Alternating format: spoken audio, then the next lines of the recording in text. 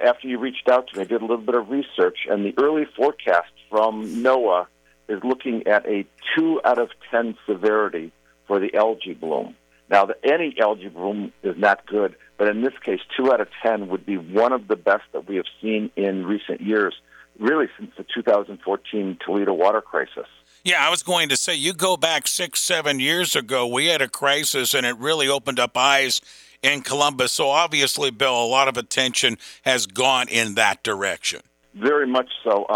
I voted for, co-sponsored H2 Ohio, which is the governor's working to try to mitigate what's going on there. Over the last 2 years, we've spent $172 million. And the Maumee River is the largest, far and away the largest tributary into Lake Erie. And what was happening is a lot of phosphorus was being run off from various agricultural operations. It's now mitigated a lot of that. They're working with farmers on safer practices, and they're seeing a lot less phosphorus going into Lake Erie, which is leading to much, much smaller algae blooms. With us is State Representative Bill Romer here on WAKR. Bill, obviously in regards to boating and also fishing on Lake Erie, I know you spent some time on the islands on the boats. What are you hearing from that industry?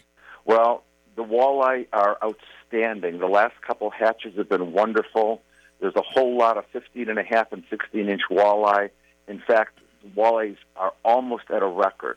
What I was concerned about, Ray, and what brought me out with ODNR is perch in the Central Basin are way down. There's only a limit of 10 you can catch, and nobody fishes for perch. But perch do not migrate like walleye. So the walleye across the lake are great. In the western and eastern basins, perch are doing okay. In the Central Basin, not so much because of poor hatches over the last many years. And that's interesting because perch for many years, right, Bill? We've grown used to the Lake Erie perch and everything, but you're saying the hatching a little down. I love to eat walleye, but perch I love even more. And it's very infrequent to catch a perch. I fish off of Cleveland.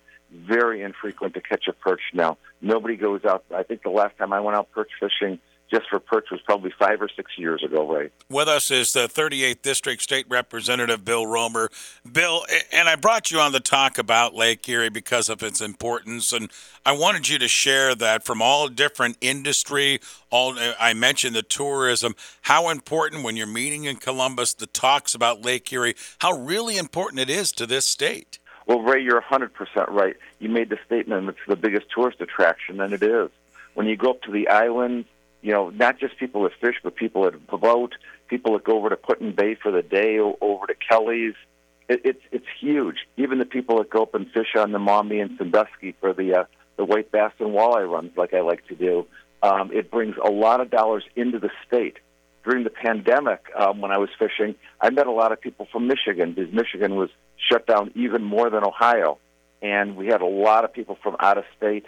When I go up in the summer, you meet a lot of guys from as far away as Iowa. I've met people coming to the state and spending dollars on food and lodging and everything else.